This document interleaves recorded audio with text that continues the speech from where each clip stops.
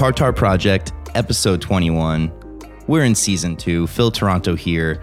Tonight, today, this afternoon, whenever you're listening to this, we have Alex Friedman, a friend of mine, but also co-founder of LOLA, which is a feminine care brand based here in New York City.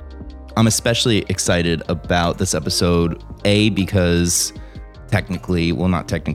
I'm an investor through Vayner RSC in LOLA, so that's a disclosure. I think legally I have to do that, allegedly, not sure. Secondly, to this day, Alex and Jordana's pitch for LOLA is one that I cite as one of the best and most thought-provoking that I have received. I was genuinely shocked at the opacity of the feminine care industry, and the way that Alex and Jordana laid it out just blew my mind, and I knew that they were really onto something. One thing that I really appreciate that came out during the episode is Alex walking us through just the amount of care that goes into developing LOLA as a brand, because LOLA is meant to follow a woman along through her entire lifetime and cover all of her needs from start to finish throughout the feminine care journey. So I'm glad that she was able to walk us through some of the thinking that went behind the marketing and the product development and the roadmap. We also talk about a fun little tidbit involving everyone's favorite Lizzo. You'll get to that later in the episode. But before I turn it over to Alex and me, I definitely urge you to rate me 5 stars on iTunes, follow me on Spotify, share out the podcast, Tartar Project, tell all your friends. I really appreciate it. I appreciate you listening. I appreciate you coming back to listen. If this is your first episode, thank you so much. If this is the 21st episode, thank you. More to come. And if you have any feedback, please let me know. Without further ado, Alex Friedman of LOLA. We're back with the Tartar Project. We have a very special guest today, one of my good friends, Alex Friedman, the co-founder of LOLA. Alex, thank you for doing this podcast. Thank you for having me. It is so my pleasure. We are doing the first of its kind format for the Tartar Project, where we're actually holding microphones sitting on a couch in the LOLA HQ. This is a first for me. It's very relaxing. It looks very official, and your employees probably think we're nuts. So thank you for putting up with that as well. They are right. They are absolutely right. Just before we dive in, could you tell the listeners what LOLA is? So LOLA is the first lifelong brand for her. We launched in 2015 with cotton tampons in a subscription format. And over the last 4 years have been building a lifelong brand to get her the products, content, and community she needs in every life stage. Amazing. And we're going to take a bunch of steps back. Where'd you grow up? New York City. And did you have entrepreneurial endeavors as you were growing up, or was school important to you, or did you not give a shit about school, or were you not able to not give a shit about school? Where did you fall on that spectrum? I gave a shit about school. I was very focused on learning and getting good grades and, trying to do well in the academic environment. I wasn't entrepreneurial outside of the classroom or school environment, but I always tried to, take a leadership role and do something new within the environment at school. So for example, I was the editor of our school newspaper and, always tried to innovate about what type of content students were reading.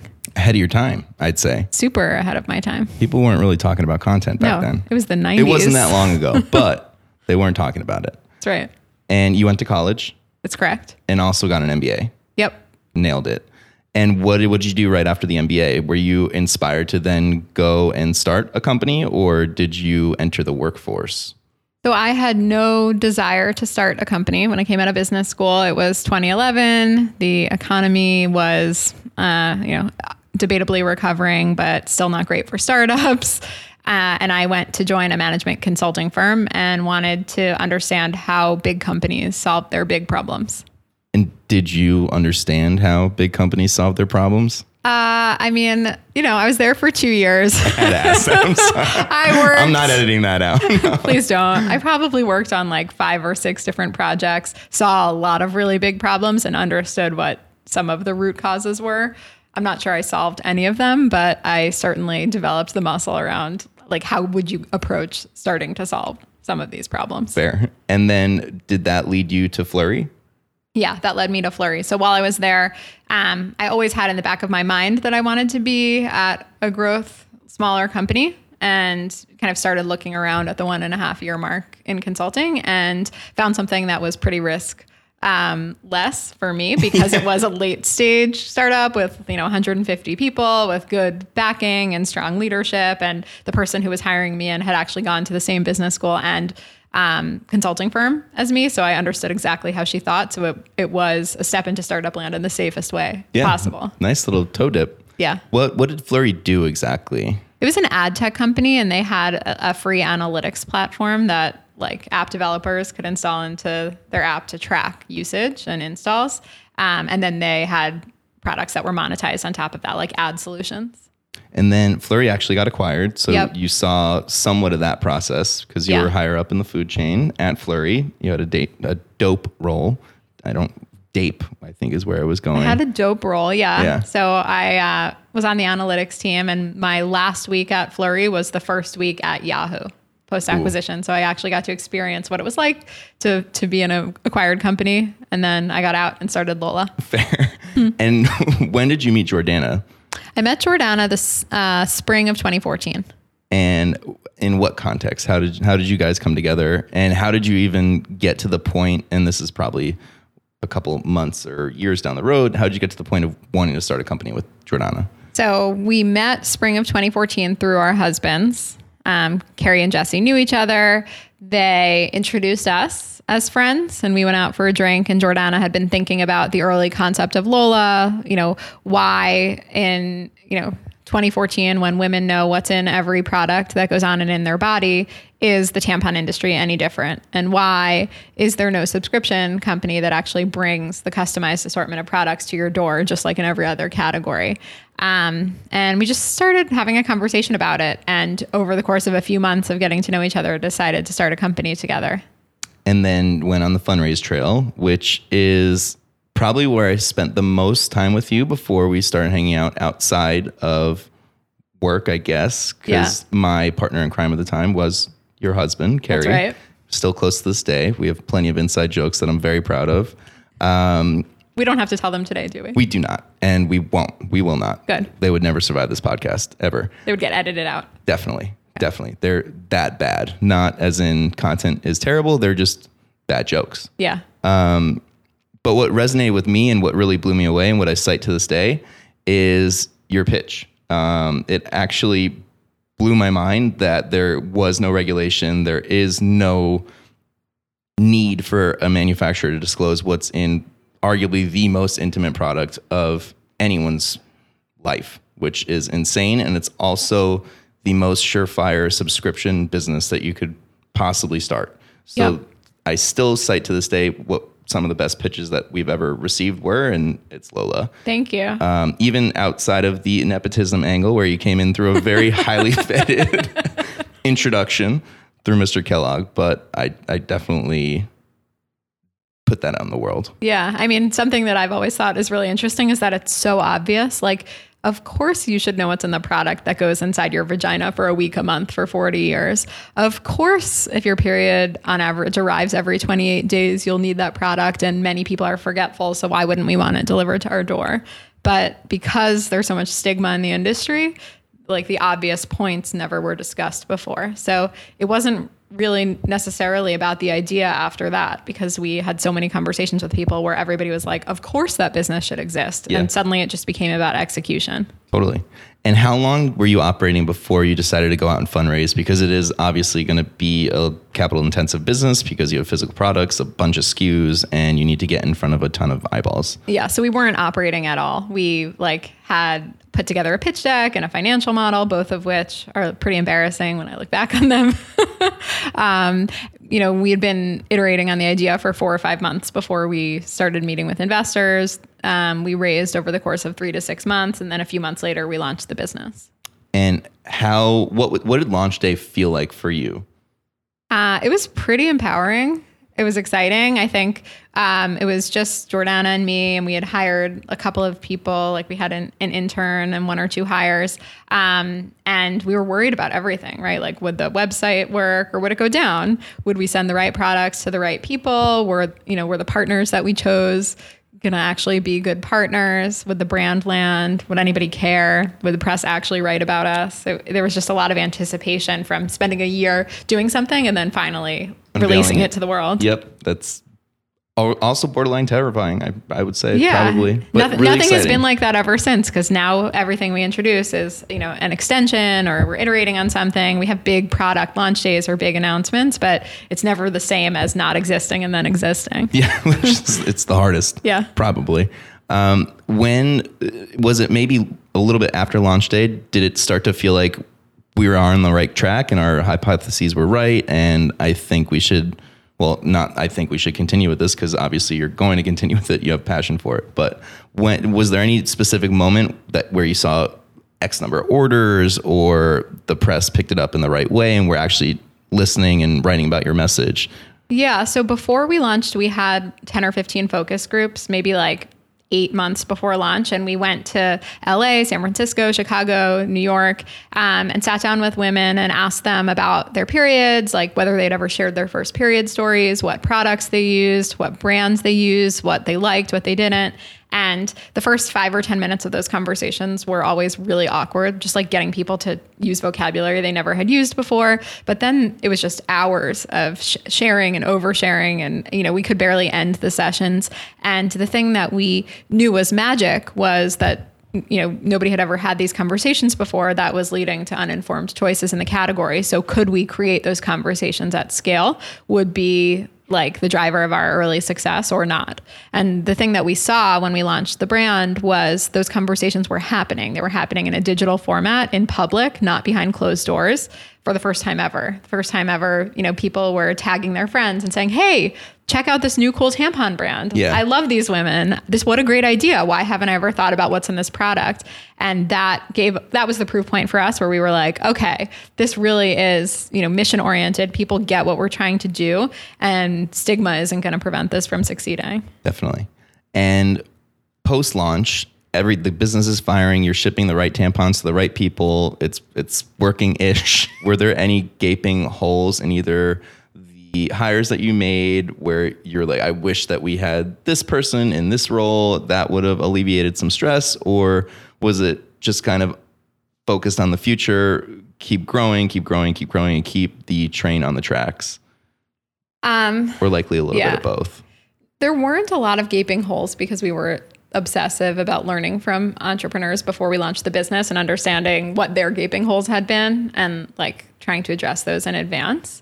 As far as hires, we only had a few people on the team, but it was actually really good for us to be so lean early on, because that meant Jordana and I had to learn every role. And as we've grown, that has been really helpful for us to, for pattern recognition, and to be able to kind of flexibly step into anything as needed as the business changes. So there weren't a lot of gaping holes. Like, there were a lot of learnings, but nothing that stands out as like a major challenge. Great. Yeah. Sounds great. Yeah. From, I guess not post-launch, but when did you start ideating on the next product or set of products? So when we launched the business, we were tampons only. And, menstrual care in the US is a couple $2 billion. Tampons are only $1 billion of that. So there are pads and liners. Pads are a more commonly used product, and we didn't have manufacturing plans to produce those. And so it took us another year after launch to get pads and liners to market, to actually be like the brand that's there for her in a multi-product category where a majority of consumers use more than one product. So that was a barrier to purchase that we had to address right away. From there, we decided we wanted to really own the period. So like what else could we do to innovate in this category apart from the core products? And so we talked to the community a lot, and something we heard a lot was that parents didn't know how to have the first period conversation with their adolescent daughters. And so we created a first period kit with aggregating all the products we already had, putting together a book with doctors to answer all the questions about changing bodies, and make sure that parents and their kids felt supported through this life stage. We also created a new category in periods called cramp care. 90% of women experience cramps during their periods. And, conventional wisdom is just take a Midol, numb the pain, try not to think about it. But there are actually vitamins you can take on a daily basis to prevent cramps from happening. Like imagine if you had enough red blood cells to actually prevent your uterus from cramping. And also we created an essential oil that has a warming sensation that you can put on kind of on the go and minimize cramps. That sounds like it would be relieving. Exactly. That I will take your word for that. When did you go out to raise a Series A? So we've raised 4 rounds of capital so far. Our seed was in 2015. Our friends and family was 2015. Our seed was, now I can't even remember. 2014 to 15, we raised a friends and family. 2015 to 16, we raised a seed. And later in 2016, we also raised an A, I believe. We actually were preempted for that round and weren't out raising capital. That's the best. But found a great partner and went for it. Cool. Yeah. You brought up a really good point that I probably should have dove into earlier, but what does it take for you to get comfortable with a supplier, and how do you identify suppliers that have the right values and even the right supply chain for you and the brand, because that's so important to the message and the women that you're supplying? Yeah, I mean, it really depends on the industry. For us, there was a very limited pool of good suppliers globally that could produce this product. And, a lot of it comes down to there are a limited number of manufacturers that actually make the right machines. There are a limited number of suppliers who actually vet that the raw ingredients are coming from an appropriate source and being cleaned the right way and processed the right way. And so there were really, once we surveyed the landscape, you could probably count on one hand the number of suppliers we actually wanted to work with. And from there, it was a question of, do we want to work with a smaller one or a much bigger one, and who would work with us? And so when we started the business, our primary supplier was a smaller, best in class supplier of tampons. And as we've scaled, we've started to partner with some of the larger players. Which is exciting. Yeah. And you've expanded into products for men as well. For everyone. Yeah, everyone. You're equal opportunity now. How was that a different process thinking through that new segment of the business, because it was a little bit ancillary to who you've been focusing on previously? So in our mind, so we're trying to build a lifelong brand for women, which kind of goes from her first period to when she's starting to have sex, to when she's thinking about pregnancy, to when she is in perimenopause, menopause, and then beyond. And for us, sexual wellness was actually additive for our current customer base, because it was a very similar story in the sexual wellness industry, where for the most part, men are buyers of condoms. And so a woman ends up in a sexual experience and a product comes out of a box. She doesn't know what the ingredients are. Regulation is questionable, right? Like the condom manufacturers aren't required to list what is in the lubricant on their condoms. And suddenly there's a product that she hasn't purchased and there's no ingredients transparency and it's in her body. So it felt like a really easy story for us to say, hey, have you ever wondered what's on a condom? And also, with this information, do you feel empowered maybe to become the purchaser and to take control of this aspect of your life? And so we started selling condoms, lubricant, and wipes, all with that same philosophy of ingredients transparency and trying to be as natural as we can be in a world where you also want to be effective. Definitely. I love that. I actually didn't think about that until this moment. I just accepted the product that, of course, they're going to go into sexual wellness, but did not think through on the other side that it's equally as opaque. It's all opaque products. And it's kind of the same conversation through reproductive health, where there's not enough ingredients transparency and women aren't able to make informed choices, and the brands are totally unrelatable also. Totally.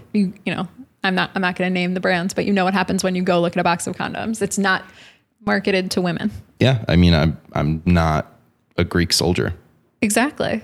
So with a mission-driven company and with growing number of SKUs, and the brand is such an important part of why somebody would actually purchase LOLA, I assume you have to build a pretty robust team. How has your hiring strategy changed since you have done a lot of the jobs that you have now hired for? And are there any tips and tricks for finding the right candidate quicker, or just any way you've gotten more comfortable with candidates earlier that you've learned? Yeah, I mean, I think like in the very early days, we were looking for generalists who spiked in some areas, but could be a jack of all trades and kind of take on whatever was needed. Over time, people have become way more specialized. And so we rely a lot more on historical experience and, potentially even having outsiders like our advisors interview folks to make sure that the right skills are there. The thing that has been constant the whole time is that everyone we hire has to be entrepreneurial. We are a startup. We have 40, 45 people today. For most of the company's history, we only had 10 or 15 people on the team. And everybody has to be flexible and own their own work and be highly communicative and, trying to figure out how to innovate in their own area of the business. Totally. And take ownership. Yeah, that's huge. What has you excited in the next 6 months or so? And it doesn't even have to be related to LOLA. Well, my mind is thinking about LOLA right now. Great. I just wanted to give you the out. Well, okay. The thing that has me excited is building something bigger than where we started.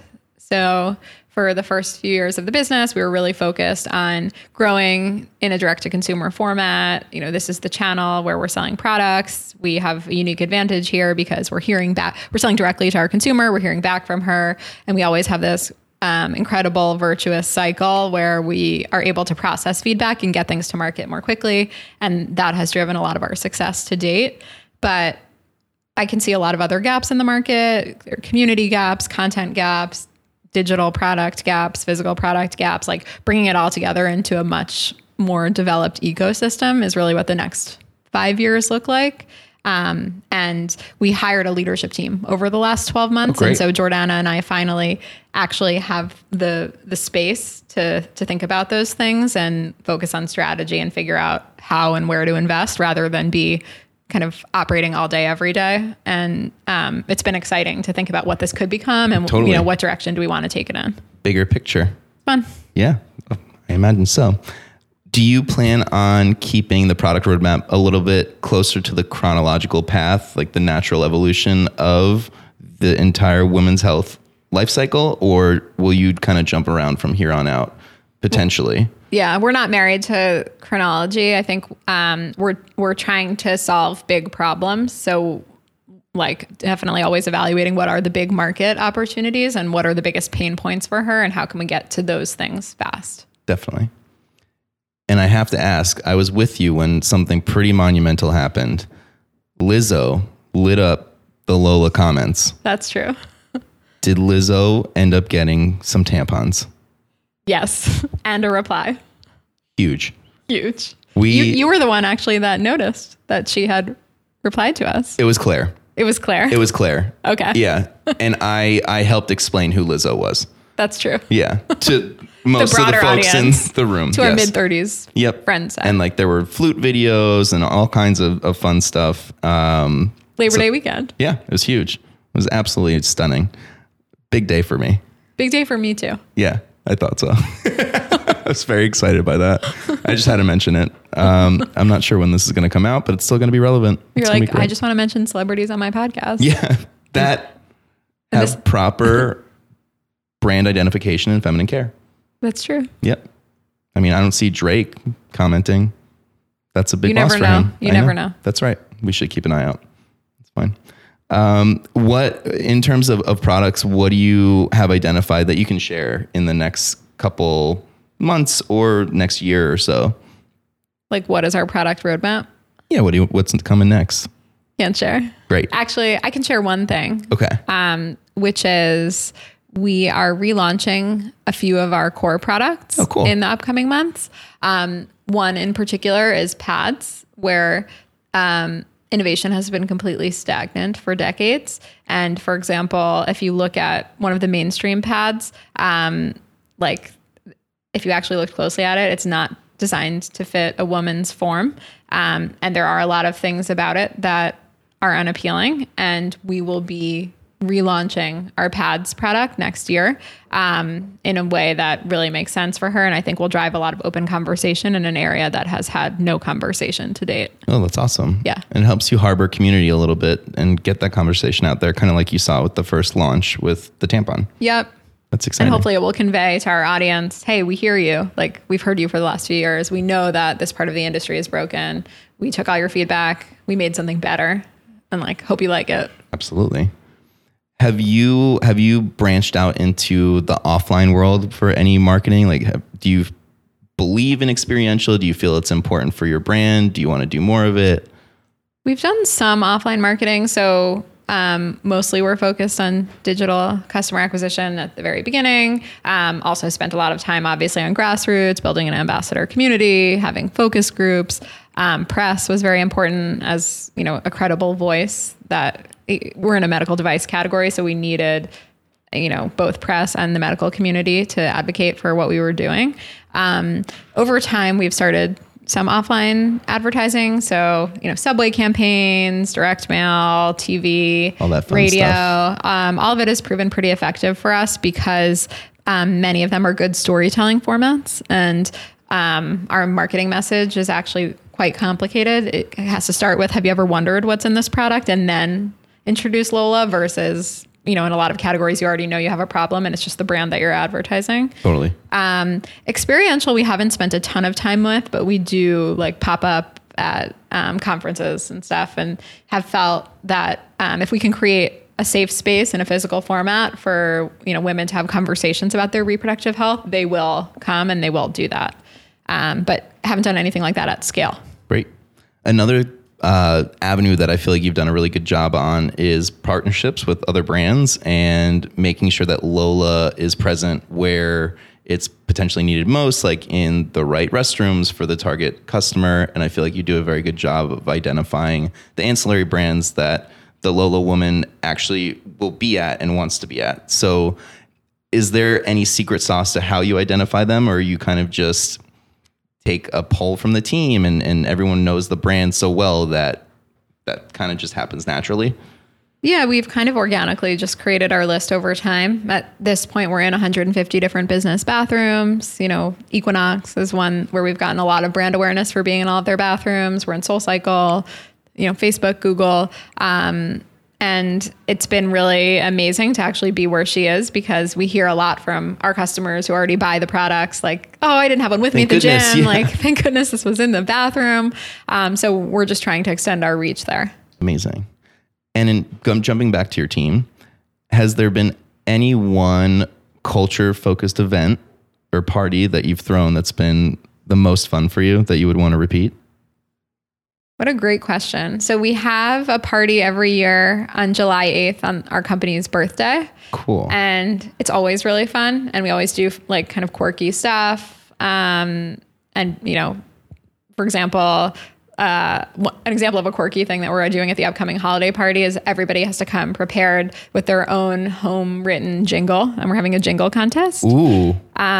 But something I remember from, I think it was our second birthday party, was that Jordana and I hired a pink gorilla to come sing a handful of songs that had LOLA in it to the team. That's amazing. Yeah, I think everyone thought we were crazy.